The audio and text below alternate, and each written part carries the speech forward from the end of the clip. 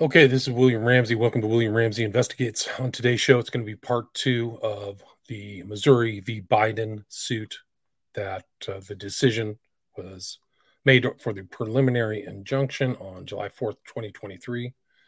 And so I'm titling this Missouri v. Biden preliminary injunction granted July 4th, 2023.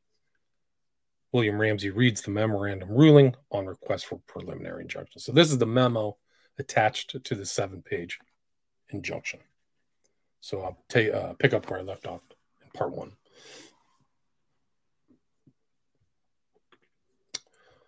At the July 15th, 2021 press conference, Murthy described health misinformation as one of the biggest obstacles to ending the pandemic, insisted that his advisory was on an urgent public health threat, and stated that misinformation poses an imminent threat to the nation's health and takes away the freedom to make informed decisions.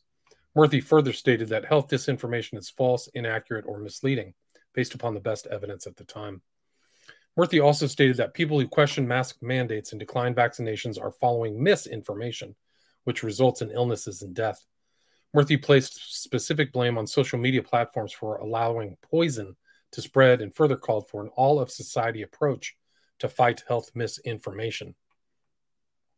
Murthy called upon social media platforms to operate with greater transparency and accountability, to monitor information more clearly, and to consistently take action against misinformation superspreaders on their platforms. Notably, Waldo agreed in his deposition that the word accountable carries with it the threat of consequences. Murthy further demanded social media platforms do much, much more and take aggressive action against misinformation because the failure to do so is costing people their lives. Murthy's July 15th, 2021 health advisory on misinformation blames social media platforms for the spread of misinformation at an unprecedented speed, and it blames social media features and algorithms for furthering the spread. The health advisory further called for social media platforms to enact policy changes to reduce the spread of misinformation, including appropriate legal and regulatory measures.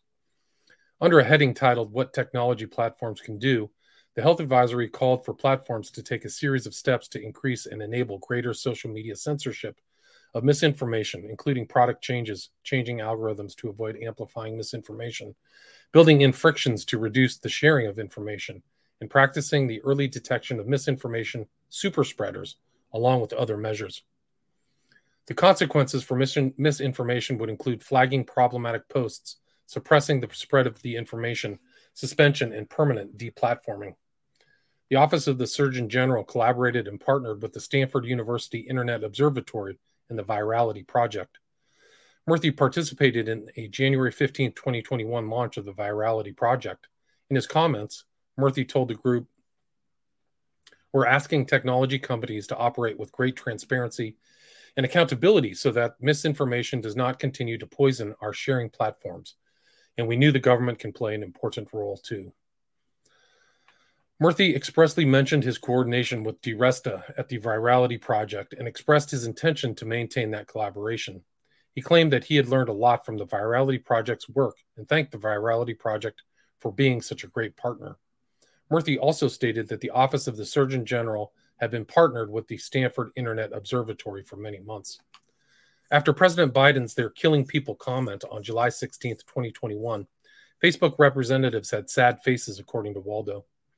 On July 21st, 2021, Facebook emailed Waldo and Fullenwider with crowd-tangled data and with interventions that created frictions with regard to COVID misinformation. The interventions also included limiting forwarding of WhatsApp messages, placing warning labels on fact-checked content, and creating friction when someone tries to share these posts on Facebook.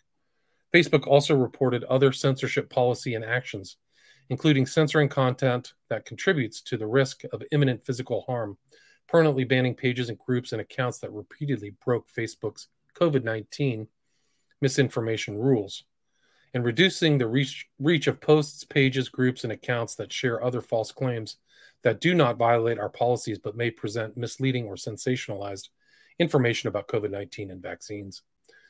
On July 16th, 2021, Clegg emailed Murthy and stated, "I know our teams met today to better understand the scope of what the White House expects of us on misinformation going forward." On July 18th, 2021, Clegg messaged Murthy stating, "I imagine you and your team are feeling a little aggrieved. as is the Facebook team. It's not great to be accused of killing people. But as I said by email, I'm keen to find a way to de-escalate and work together collaboratively. I am available to meet, speak whenever suits. As a result of this communication, a meeting was scheduled for July 23rd, 2021. At the July 23rd, 2021 meeting, the Office of the Surgeon General officials were concerned about understanding the reach of Facebook's data. Clegg even sent a follow-up email after the meeting to make sure Murthy saw the steps Facebook had been taking to adjust policies with respect to misinformation and to further address the disinfo dozen. Clegg also reported that Facebook had expanded the group of false claims that we remove to keep up with recent trends of misinformation that we are seeing. Further, Facebook also agreed to do more to censor COVID misinformation, to make its internal data on misinformation available to federal officials, to report back to the Office of the Surgeon General, and to strive to do all we can to meet our shared goals. Evidently, the promised information had not been sent to the Office of the Surgeon General by August 6, 2021, so the office requested the information in a report within 2 weeks. The information entitled How We're Taking Action Against Vaccine Misinformation Superspreaders was later sent to the Office of the Surgeon General. It detailed a list of censorship action taken against the disinformation dozen. Clegg followed up with an August 20th, 2021 email with a section entitled Limiting Potentially Harmful Misinformation, which detailed more efforts to censor COVID-19 misinformation. Facebook continued to report back to Waldo and Flaherty with updates on September 19th and 29th of 2021. Waldo asked for similar updates from Twitter, Instagram, and Google YouTube. The Office of the Surgeon General also collaborated with the Democratic National Committee. Flaherty emailed Murthy on July 19th, 2021 to put Murthy in touch with Georg Craig from the Democratic National Committee, who worked on misinformation and disinformation issues. Craig and Murthy set up a Zoom meeting for July 22nd, 2021.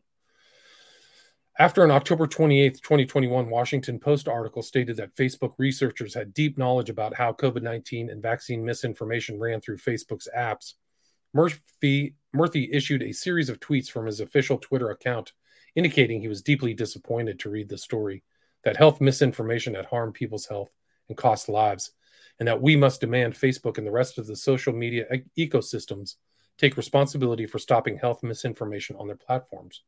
Murthy further tweeted that we need transparency and accountability now. On October 29th, 2021, Facebook asked federal officials to provide a federal health contract to dictate what content would be censored on Facebook's platforms. Federal officials informed Facebook that federal health authority that could dictate what content could be censored as misinformation was the CDC. Murthy continued to publicly chastise social media platforms for allowing health misinformation to be spread on their platforms. Murthy made statements on the following platforms. December 21st, 2021 podcast threatening to hold social media platforms accountable for not censoring misinformation. A January 3rd, 2022 podcast with Alyssa Milano stating that platformers need to step up to be accountable for making their spaces safer. And a February 14th, 2022 panel discussion hosted by the Rockefeller Foundation, wherein they discussed that technology platforms enabled the speed, scale, and sophistication with which this misinformation was spreading.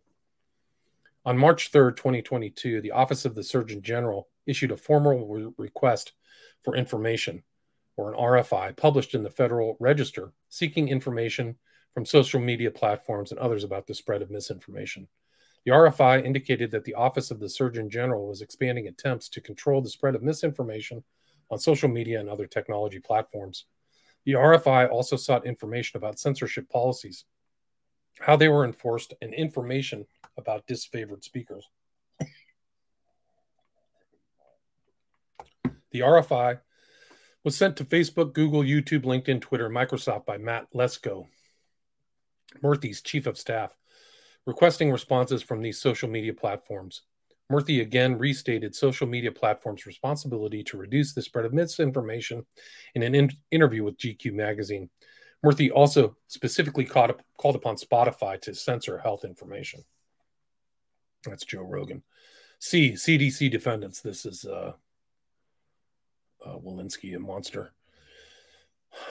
Crawford is the director for the Division of Digital Media within the CDC Office for the Associate Director of Communications. Her deposition was taken pursuant to preliminary injunction-related discovery here. The CDC is a component of the Department of Health and Human Services. Javier Becerra is the Secretary of HHS. Crawford's division provides leadership for CDC's web presence, and Crawford, as director, determines strategy and objectives and oversees its general work. Crawford was the main point of contact for communications between the CDC and social media platforms.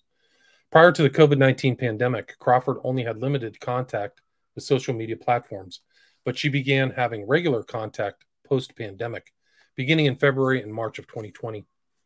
Crawford communicated with these platforms via email, phone, and meetings. Facebook emailed State Department officials on February 6, 2020, that it had taken proactive and reactive steps to control information and misinformation related to COVID-19. The email was forwarded to Crawford, who re-forwarded her contacts on Facebook. Facebook proposed to Crawford that it would create a coronavirus page that would give information from trusted sources, including the CDC. Crawford accepted Facebook's proposal on February 7, 2020, and suggested the CDC may want to address widespread myths on the platform. Facebook began sending Crawford CrowdTangle reports on January 25, 2021. CrowdTangle is a social media listening tool for Meta, which shows themes of discussion on social media channels. These reported on top engaged COVID and vaccine-related content overall across pages and groups. This CrowdTangle report was sent by Facebook to Crawford in response to a prior conversation with Crawford. The CDC had privileged access to CrowdTangle since early 2020. Facebook emailed Crawford on March 3, 2020, that it intended to support the government in its response to the coronavirus, including a goal to remove certain information.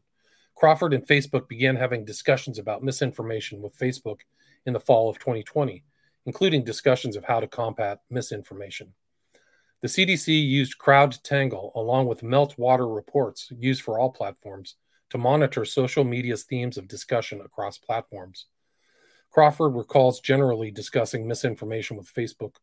Crawford added Census Bureau officials to the distribution list for CrowdTangle reports because the Census Bureau was going to begin working with CDC on misinformation issues. On January 27, 2021, Facebook sent Crawford a recurring invite to a Facebook weekly sync with CDC. A number of Facebook and CDC officials were included in the invite, and the CDC could invite other agencies as needed. The CDC had weekly meetings with Facebook. On March 10, 2021, Crawford sent Facebook an email seeking information about themes that have been removed for misinfo. The CDC questioned if Facebook had info on the types of posts that were removed. Crawford was aware that the White House and the HHS were also receiving similar information from Facebook. The HHS was present at meetings with social media companies on March 1st, 2021, and on April 21st, 2021. On March 25th, 2021, Crawford and other CDC officials met with Facebook. In an email by Facebook prior to that meeting, Facebook stated it would present on COVID-19 misinformation and have various persons present, including a misinformation manager and a content manager official, Liz Lagone. Crawford responded, attaching a PowerPoint slide deck, stating, "This is a deck Census would like to discuss, and we'd also like to fit in a discussion of topic types removed from Facebook." Crawford also indicated 2 Census Bureau officials, Schwartz and Shopcorn, would be present, as well as 2 Census Bureau contractors, Sam Huxley and Christopher Lewitsky. The deck the Census Bureau wanted to discuss contained an overview of misinformation topics and included concerns about infertility, misinformation about side effects, and claims about vaccines leading to deaths. For each topic, the deck included sample slides and a statement from the CDC debunking the allegedly erroneous claim. Crawford admits she began engaging in weekly meetings with Facebook, and emails verify that the CDC and Facebook were repeatedly discussing misinformation back and forth. The weekly meetings involved Facebook's content mediation teams. Crawford mainly inquired about how Facebook was censoring COVID-19 misinformation in these meetings. The CDC entered into an intra-agency agreement, an IAA, with the Census Bureau to help advise on misinformation. The IAA required that the Census Bureau provide reports to the CDC on misinformation that the Census Bureau tracked on social media. To aid in this endeavor, Crawford asked Facebook to allow the Census Bureau to be added to CrowdTangle. After the March 2021 weekly meetings between Facebook, the CDC, and Census Bureau began, Crawford began to press Facebook on removing and or suppressing misinformation. In particular, she stated, the CDC would like to have more info about what is being done on the amplification side, and the CDC is still interested in more info on how you view or analyze the data on removals. Further, Crawford noted, it looks like the posts from last week's deck about infertility and side effects have all been removed. Were these evaluated by the moderation team or taken down for another reason? Crawford also questioned Facebook about the CrowdTangle report showing local news coverage of deaths after receiving the vaccine, and questioned what Facebook's approach is for adding labels to those stories. Wow. On April 13th, 2021, Facebook emailed Crawford to propose enrolling CDC and Census Bureau officials in a special misinformation reporting channel. This would include 5 CDC officials and 4 Census Bureau officials. The portal was only provided to federal officials. On April 23rd, 2021, and again on April 28th, Crawford emailed Facebook about a Wyoming Department of Health report, noting that the algorithms that Facebook and other social media networks are using to screen out postings of sources of vaccine misinformation were also screening out valid public health messages. Wow. On May 6, 2021, Crawford emailed Facebook a table containing a list of 16 specific postings on Facebook and Instagram that contained misinformation. Crawford stated in her deposition that she knew when she flagged content for Facebook, they would evaluate and possibly censor the content. Crawford stated CDC's goal in flagging information for Facebook was to be sure people that have credible health information so that they can make the correct health decisions. Crawford continued to flag and send misinformation posts to Facebook, and on May 19th, 2021, Crawford provided Facebook with 12 specific claims. Facebook began to rely on Crawford and the CDC to determine whether claims were true or false. Crawford began providing the CDC with scientific information for Facebook to use to determine whether to remove or reduce and inform. Facebook was relying on the CDC's scientific information to determine whether statements made on its platform were true or false. The CDC would respond to debunk claims if it had an answer. These included issues like whether COVID-19 had a 99.96 survival rate, whether COVID-19 vaccines cause Bell's palsy, whether people who are receiving COVID-19 vaccines are subject to medical experiments. Facebook content mediation officials would contact Crawford to determine whether statements made on Facebook were true or false. Because Facebook's content moderation policy called for Facebook to remove claims that are false and could lead to harm, Facebook would remove and or censor claims the CDC itself said were false. Questions by Facebook to the CDC related to this content moderation included whether spike proteins in COVID-19 vaccines are dangerous and whether Guillain-Barré syndrome or heart inflammation is a possible side effect of the COVID-19 vaccine. Crawford normally referred Facebook to CDC subject matter experts or responded to the CDC's view on these scientific questions. Facebook continued to send the CDC bi-weekly CrowdTangle content insight reports, which included trending topics such as door-to-door vaccines, vaccine side effects, vaccine refusal, vaccination lawsuits, proof of vaccination requirement, COVID-19 and unvaccinated individuals, COVID-19 mandates, vaccinating children, and allowing people to return to religious services. On August 19th, 2021, Facebook asked Crawford for a vaccine adverse event reporting system, VAERS, meeting for the CDC to give Facebook guidance on how to address VAERS-related misinformation. The CDC was concerned about VAERS-related misinformation because users were citing VAERS data and reports to raise concerns about the safety of vaccines in ways the CDC found to be misleading. Crawford and the CDC followed up by providing written materials for Facebook to use. The CDC eventually had a meeting with Facebook about VAERS-related misinformation and provided 2 experts for this issue. On November 2nd, 2021, a Facebook content moderation official reached out to the CDC to obtain clarity on whether the COVID-19 vaccine was harmful to children. This was following the FDA's emergency Use Authorization, or EUA, related to the COVID-19 vaccine. In addition to the EUA issue for children, Facebook identified other claims it sought clarity on regarding childhood vaccines and vaccine refusals. The following Monday, November 8th, 2021, Crawford followed up with a response from the CDC, which addressed 7 of the 10 claims Facebook had asked the CDC to evaluate.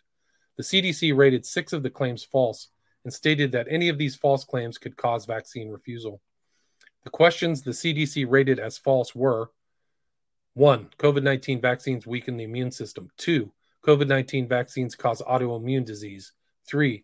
Antibody-dependent enhancement, ADE, is a side effect of COVID-19 vaccines. 4. COVID-19 vaccines cause acquired immunodeficiency syndrome. 5. Breast milk from a vaccinated parent is harmful to babies and children.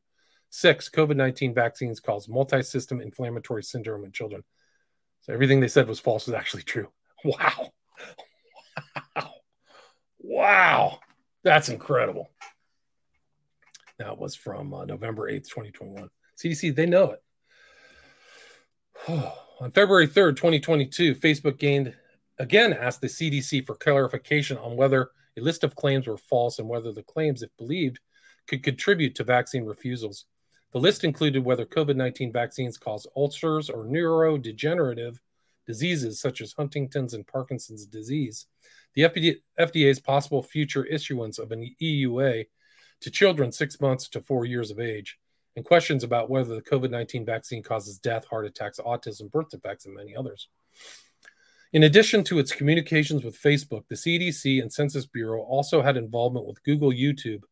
On March 18th, 2021, Crawford emailed Google with the subject line, COVID Misinfo Project.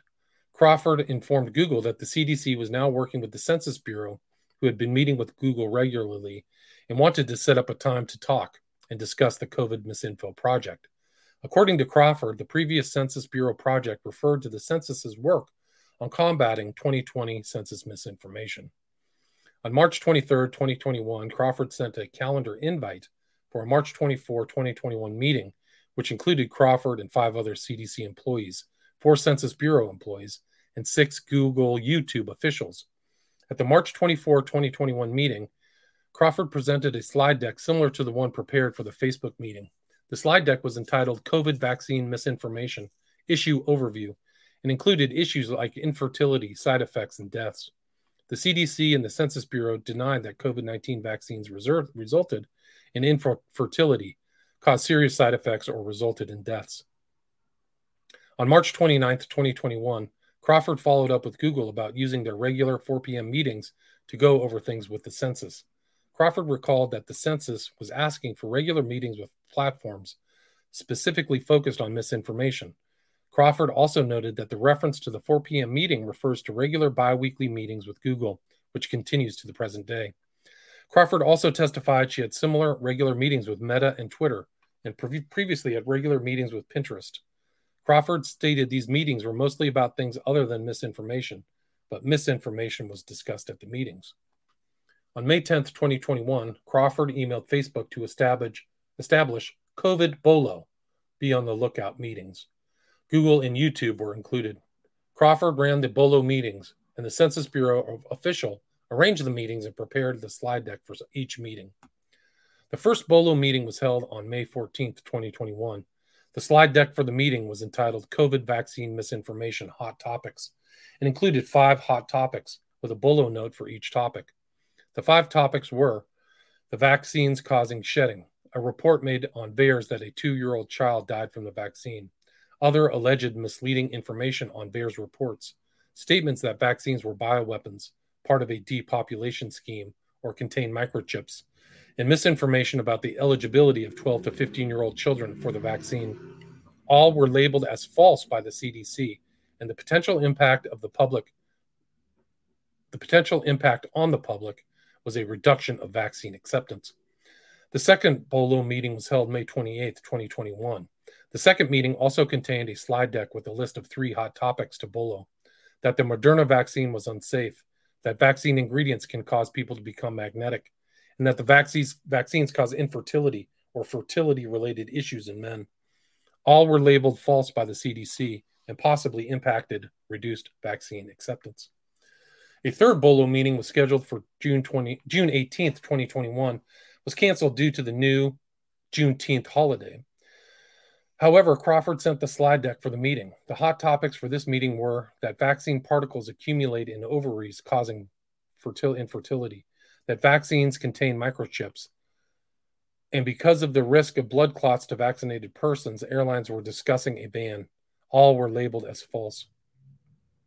The goal of the BOLO meetings was to be sure credible information was out there and to flag information the CDC thought was not credible for potential removal. On September 2nd, 2021, Crawford emailed Facebook and informed them of a BOLO for a small but growing area of misinformation. One of the CDC's lab alerts was misinterpreted and shared via social media. The CDC defendants also had meetings and/or communications with Twitter. On April 8th, 2021, Crawford sent an email stating she was looking forward to setting up regular chats and asked for examples of misinformation. Twitter responded.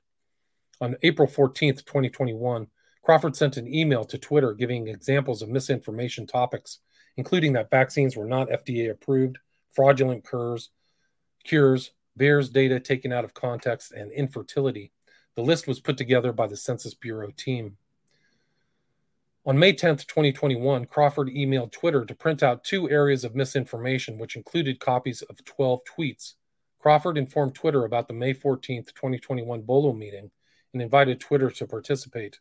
The examples of misinformation given at the meeting included vaccine shedding, that vaccines would reduce the population, abnormal bleeding, miscarriages for women, and that the government was lying about vaccines. In a response, Twitter stated that at least some of the examples had been reviewed and actioned. Crawford understood she was flagging posts for Twitter for possible censorship. Twitter additionally offered to enroll CDC officials in its partner support portal to provide expedited review of content flagged for censorship. Crawford asked for instructions of how to enroll in the partnership support portal and provided her personal Twitter account to enroll. Crawford was fully enrolled on May 27, 2021. Census Bureau contractor Christopher Lewitsky also requested to enroll in the partner support portal. Crawford also sent Twitter a BOLO for the alleged misinterpretation of a CDC lab report. Crawford testified in her deposition that the CDC has a strong interest in tracking what its constituents are saying on social media. Crawford also expressed concern that if content were censored and removed from social media platforms, government communicators would not know what the citizens' true concerns were. D. NIAID defendants. The NIAID is a federal agency under HHS. Dr. Fauci was previously the director of NIAID. Dr. Fauci's deposition was taken as part of the limited preliminary injunction discovery in this matter. Dr. Fauci had been the director of NIAID for over 38 years and became chief medical advisor to the president in early 2021. Dr. Fauci retired December 31st, 2022. 1. Lab leak theory. Plaintiffs set forth arguments that because NIAID had funded gain-of-function research at Dr. Fauci's direction at the Wuhan Institute of Virology, Wuhan Lab, in Wuhan, China, Dr. Fauci sought to suppress theories that the SARS-CoV-2 virus leaked from the Wuhan lab. Plaintiffs allege that Dr. Fauci's motive for suppressing the lab leak theory was a fear that Dr. Fauci and NIAID could be blamed for funding gain-of-function research that created the COVID-19 pandemic. Plaintiffs allege Dr. Fauci participated in a secret call with other scientists on February 1st, 2020, and convinced the scientists who were proponents of the lab leak theory to change their minds and advocate for the theory that the COVID-19 virus originated naturally.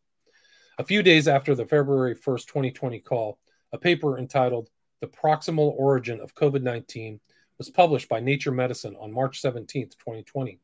The article concludes that SARS-CoV-2 was not created in a lab, but was rather naturally occurring. On February 2nd, 2020, Dr. Fauci told the other scientists that, given the concerns of so many people and the threat of further distortions on social media, it is essential that we move quickly. Hopefully, we can get the WHO to convene. Dr. Fauci emailed Dr. Tedros of the WHO and 2 senior WHO officials, urging the WHO to quickly establish a working group to address the lab leak theory. Dr. Fauci stated they should appreciate the urgency and the importance of this issue, given the gathering interest evident in the science literature and in mainstream and social media to the question of the origin of this virus. Dr. Fauci also stated WHO needed to get ahead of the narrative of this and not reacting to reports which could be very damaging. Numerous drafts of the proximal origin of COVID-19 were sent to Dr. Fauci to review prior to the article being published in Nature Medicine. On February 9th, 2020, in a joint podcast with Dr. Peter Daszak of the EcoHealth Alliance, both Drs. Fauci and Daszak discredited the lab leak theory, calling it a conspiracy theory. 3 authors of the proximal origins of SARS-CoV-2, Robert Gary, Christian Anderson, and Ian Lipkin, received grants from NIH in recent years. After the proximal origins of SARS-CoV-2 was completed and published in Nature Medicine, Dr. Fauci began discrediting the lab leak theory. This study leaves little room to refute the natural origin for COVID-19. It's a shining object, lab leak theory, that will go away in times. At an April 17, 2020 press conference, when asked about the possibility of a lab leak, Dr. Fauci stated, "There was a study recently that we can make available to you where a group of highly qualified evolutionary virologists looked at the sequences there and the sequences in bats as they evolve, and the mutations that it took to get to the point where it is now totally consistent with jump of a species from animal to a human. The proximal origin of SARS-CoV-2 has since become one of the most widely read papers in the history of science." Twitter and Facebook censored the lab leak theory of COVID-19. However, Dr. Fauci claims he is not aware of any suppression of speech about the lab leak theory on social media, and he claims he does not have a Twitter or Facebook account. On March 15, 2020, Zuckerberg sent Dr. Fauci an email asking for coordination between Dr. Fauci and Facebook on COVID-19 messaging. Zuckerberg asked Dr. Fauci to create a video to be used on Facebook's coronavirus information hub, with Dr. Fauci answering COVID-19 health questions, and for Dr. Fauci to recommend a point person for the United States government to get its message out over the platform. Fauci responded the next day to Zuckerberg saying, "Mark, your idea and proposal sounds terrific. Would be happy to do a video for your hub. And your idea about PSAs is very exciting." Dr. Fauci did 3 live stream Facebook Q&As about COVID-19 with Zuckerberg. 2. Hydroxychloroquine. Plaintiffs further allege that the NIAID and Department of HHS defendants suppressed speech on hydroxychloroquine. On May 22, 2020, The Lancet published an online article entitled "Hydroxychloroquine or Chloroquine, with or without a macrolide for treatment of COVID-19, a multinational registry analysis." The article purported to analyze 96,000 patients to compare persons who did and did not receive this treatment. The study concluded that hydroxychloroquine and chloroquine were associated with decreased in-hospital survival and an increased frequency of ventricular arrhythmias when used for treatment of COVID-19. Dr. Fauci publicly cited this study to claim that hydroxychloroquine is not effective against coronavirus. He then publicly began to discredit COVID-19 treatment with hydroxychloroquine and stated whether the treatment of COVID-19 by hydroxychloroquine was effective could only be judged by rigorous, randomized, double-blind, placebo-based studies. He testified the same on July 31st, 2020, before the House Select Subcommittee on Coronavirus Crisis. When America's frontline doctors held a press conference criticizing the government's response to the COVID-19 pandemic and spouting the benefits of hydroxychloroquine in treating the coronavirus, Dr. Fauci made statements on Good Morning America and on Andrea Mitchell Reports that hydroxychloroquine is not effective in treating the coronavirus. Social media platforms censored the America's Frontline Doctors videos. Facebook, Twitter, and YouTube removed the video. Dr. Fauci does not deny that he or his staff at NIAID may have communicated with social media platforms, but he does not specifically recall it. 3. The Great Barrington Declaration. The GBD was published online on October 4th, 2020. The GBD was published by plaintiffs Dr. Bhattacharya of Stanford and Kuldorf of Harvard, along with Dr. Gupta of Oxford. The GBD is a one-page treatise opposing reliance on lockdowns and advocating for an approach to COVID-19 called focused protection. It criticized the social distancing and lockdown approaches endorsed by government experts. The authors expressed grave concerns about physical and mental health impacts of current government COVID-19 lockdown policies and called for an end to lockdowns. On October 8th, 2020, Dr. Francis Collins emailed Dr. Fauci and Cliff Lane stating, "Hi, Tony and Cliff, see gbddeclaration.org. This proposal from 3 fringe epidemiologists who met with the secretary seemed to be getting a lot of attention, and even a co-signature from Nobel Prize winner Mike Leavitt of Stanford. There needs to be a quick and devastating published takedown of its premises. I don't see anything like that online yet. Is it underway? Francis." That same day, Dr. Fauci wrote back to Dr. Collins stating, "Francis, I am pasting in below a piece from Wired that debunks this theory. Best, Tony." Dr. Fauci and Dr. Collins followed up with a series of public media statements attacking the GBD. In a Washington Post story run on October 14th, 2020, Dr. Collins described the GBD and its authors as fringe and dangerous. Dr. Fauci consulted with Dr. Collins before he talked to the Washington Post. Dr. Fauci also endorsed these comments in an email to Dr. Collins, stating, "What you said was entirely correct." On October 15th, 2020, Dr. Fauci called the GBD nonsense and dangerous. Dr. Fauci specifically stated, "Quite frankly, that is nonsense, and anybody who knows anything about epidemiology will tell you that is nonsense and very dangerous." Dr. Fauci testified, "It's possible that he coordinated with Dr. Collins on his public statements attacking the GBD." Fauci had a burner phone like a criminal, by the way, which is pretty interesting. Social media platforms began censoring the GBD shortly after. In October 2020, Google deboosted the search results for the GBD so that when Google users Googled Great Barrington Declaration, they would be diverted to articles critical of the GBD and not to the GBD itself. Reddit removed links to the GBD. YouTube updated its terms of service regarding medical misinformation to prohibit content about vaccines that contradicted consensus from health authorities. Because the GBD went against a consensus from health authorities, its content was removed from YouTube. Facebook adopted the same policies on misinformation based upon public health authority recommendations. Dr. Fauci testified he could not recall anything about his involvement in seeking to squelch the GBD. NIAID and NIH staff sent several messages to social media platforms asking them to remove content lampooning or criticizing Dr. Fauci. When a Twitter employee reached out to CDC officials asking if a particular account associated with Dr. Fauci was real or not, Scott Prince of NIH responded, "Fake imposter handle, please remove." An HHS official then asked Twitter if it could block similar parody accounts. Is there anything else you can also do to block other variation of Dr. Fauci's name from impersonation so we don't have this occur again? Twitter replied, "We will freeze this handle and some other variations so none can hop on them."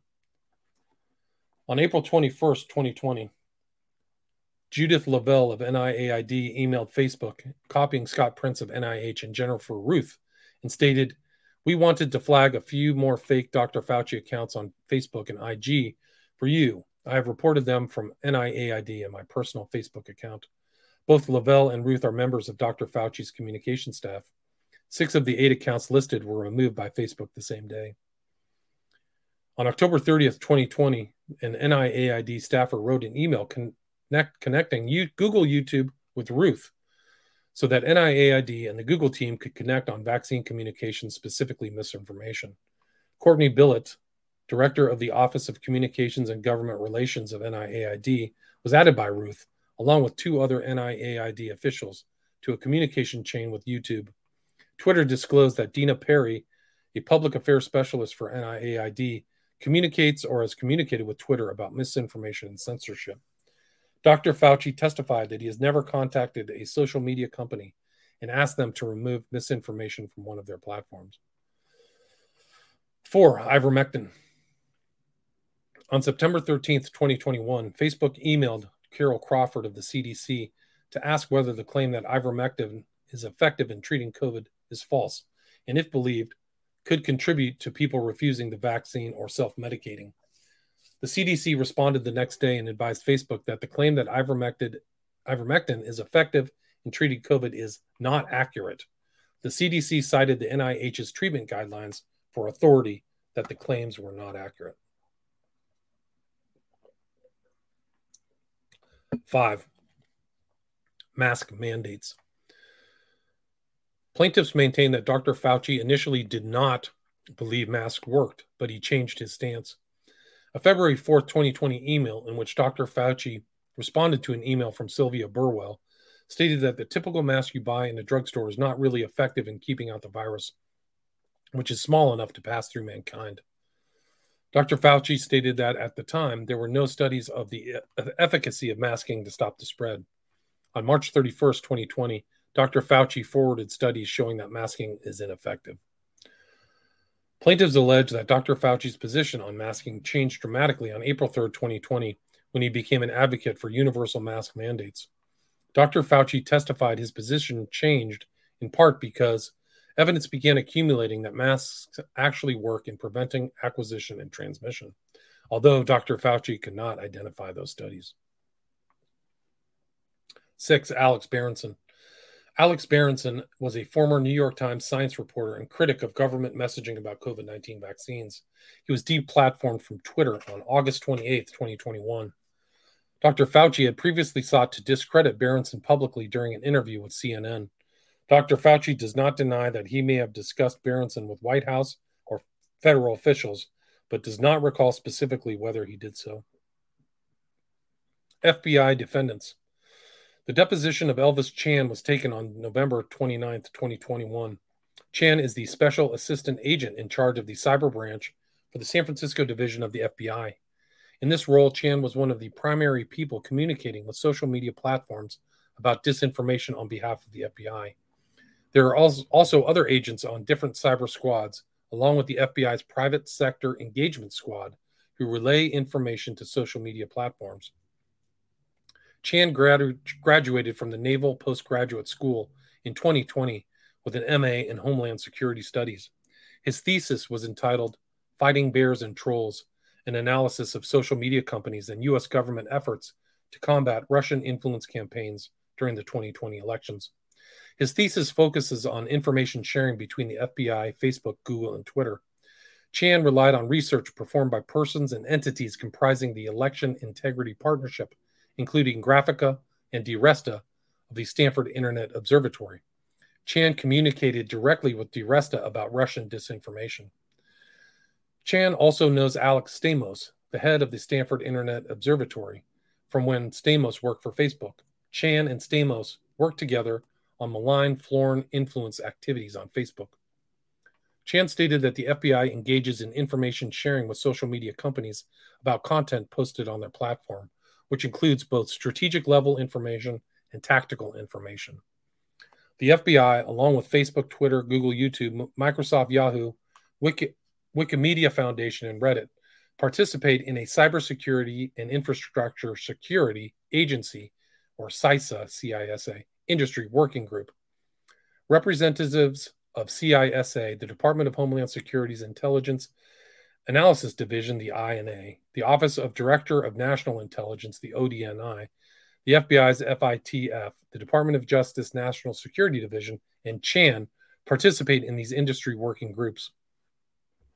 Chan participates in the meetings because most social media platforms are headquartered in San Francisco, and the FBI field offices are responsible for maintaining day-to-day relationships with the companies headquartered in its area of responsibility. Matt Masterson was the primary facilitator in the meetings for the 2022 election cycle, and Brian Scully was the primary facilitator ahead of the 2022 election. At the USG industry meetings, social media companies shared disinformation content, providing a strategic overview of the type of disinformation they were seeing. The FBI would then provide strategic, unclassified overviews of things they were seeing from Russian actors. The industry meetings were continuing at the time of Chan's deposition was taken on November 23rd, 2022, and Chan assumes the meetings will continue through the 2024 election cycle. Chan also hosted bilateral meetings between FBI and Facebook, Twitter, Google, YouTube, Yahoo, Verizon, Microsoft, LinkedIn, Wikimedia Foundation, and Reddit, and the Foreign Influence Task Force. In the industry meetings, the FBI raised concerns about the possibility of hack and dump operations during the 2020 election cycle. The bilateral meetings are continuing, occurring quarterly, but will increase to monthly and weekly nearer the elections. In the industry meetings, the FBI officials meet with senior social media platforms in the trust and safety or site integrity role. These are the persons in charge of enforcing terms of service and current moderation policies. These meetings began as early as 2017. At the industry meetings, in addition to Chan and Laura Demlow, head of the FITF, between 3 and 10 FITF officials and as high as a dozen FBI agents are present. On September 4th, 2019, Facebook, Google, Microsoft, and Twitter, along with the FITF, ODNI, and CISA, held a meeting to discuss election issues. Chan attended, along with Director Krebs, Masterson, and Scully. Social media's trust and safety on content moderation teams were also present. The focus of the meeting was to discuss with social media companies the spread of disinformation. Discovery obtained from LinkedIn contained 121 pages of emails between Chan and other FBI officials and LinkedIn officials. Chan testified he has a similar set of communications with other social media platforms.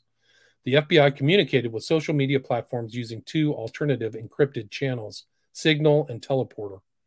For each election cycle, during the days immediately preceding and through election days, the FBI maintains a command center around the clock to receive and forward reports of disinformation and misinformation.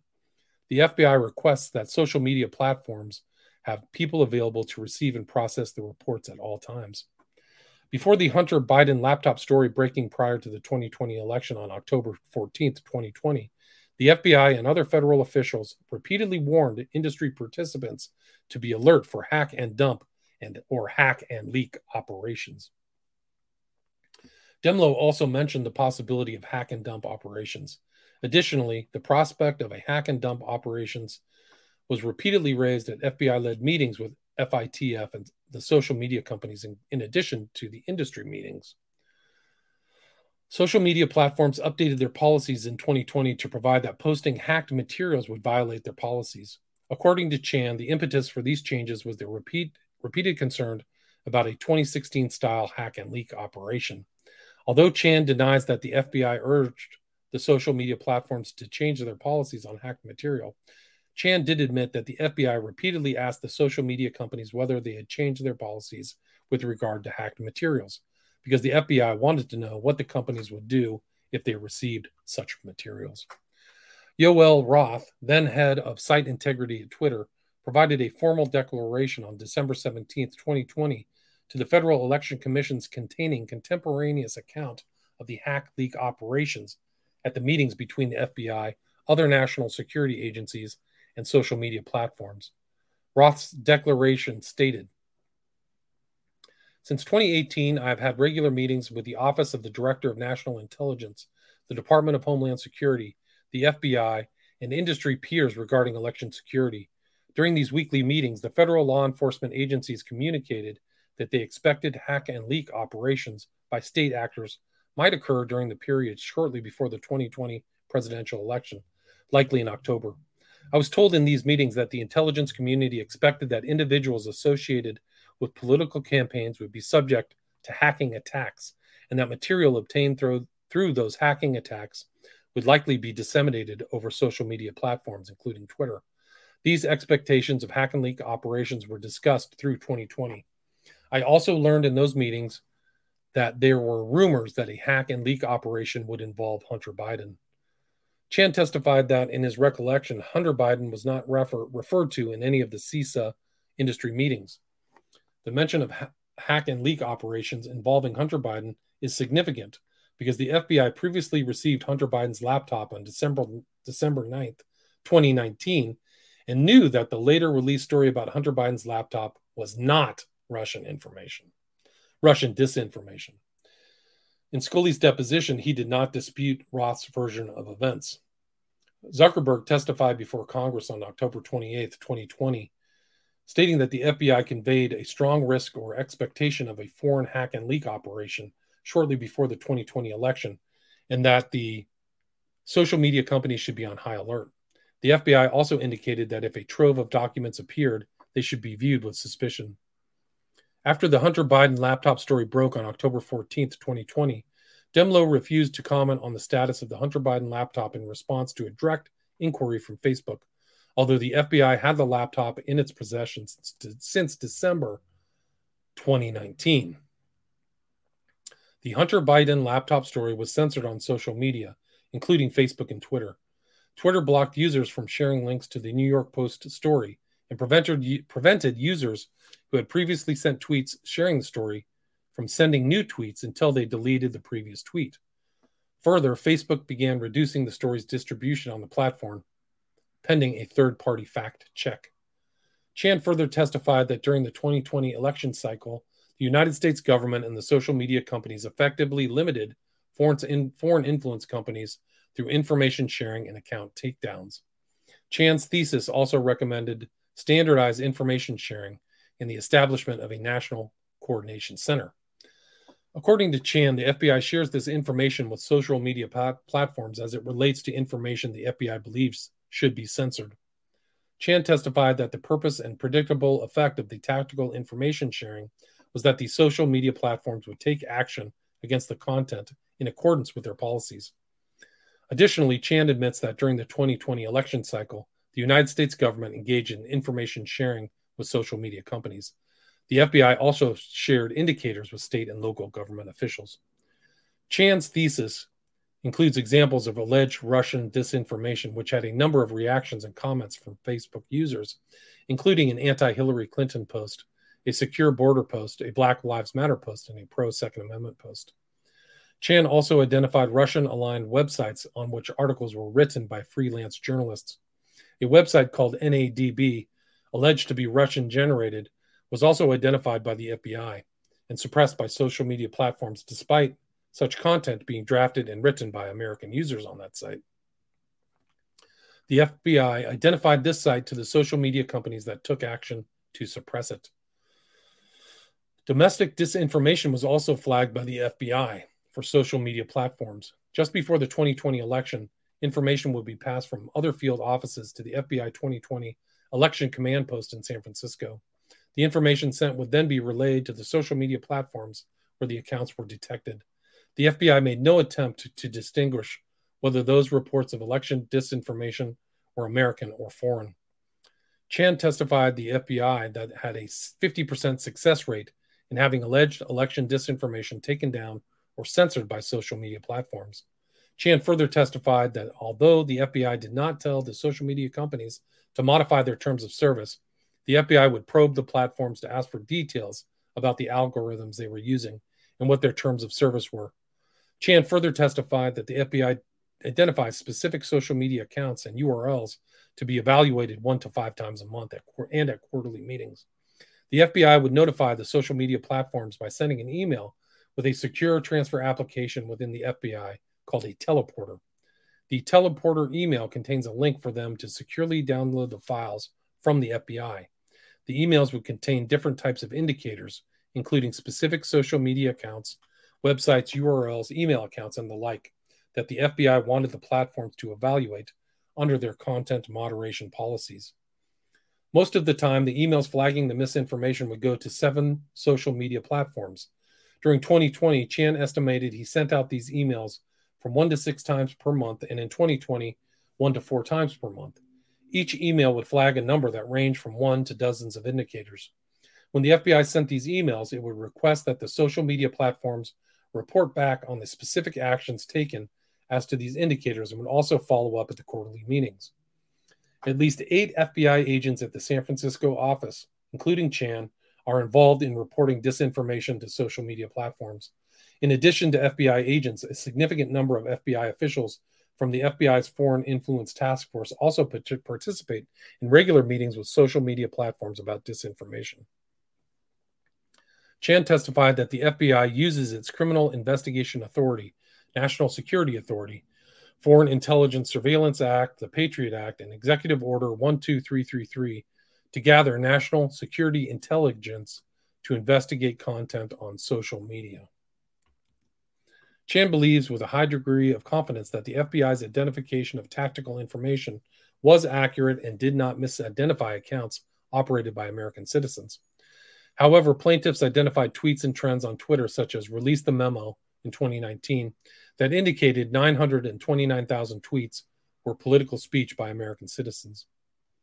Chan testified that he believed social media platforms were far more aggressive in taking down disfavored accounts and content in the 2018 and 2020 election cycles. Chan further thinks that pressure from Congress, specifically the House Permanent Select Committee on Intelligence and the Senate Select Committee on Intelligence, resulted in more aggressive censorship policies. Chan also stated that congressional hearings placed pressure on the social media platforms. Chan further testified that congressional staffers have had meetings with Facebook, Google, YouTube, and Twitter and have discussed potential legislation. Chan spoke directly with Roth of Twitter, Stephen Slagle of Facebook, and Richard Salgado of Google, all of whom participated in such meetings. Chan testified that 3,600 Twitter accounts and 825 Facebook accounts were taken down in 2018.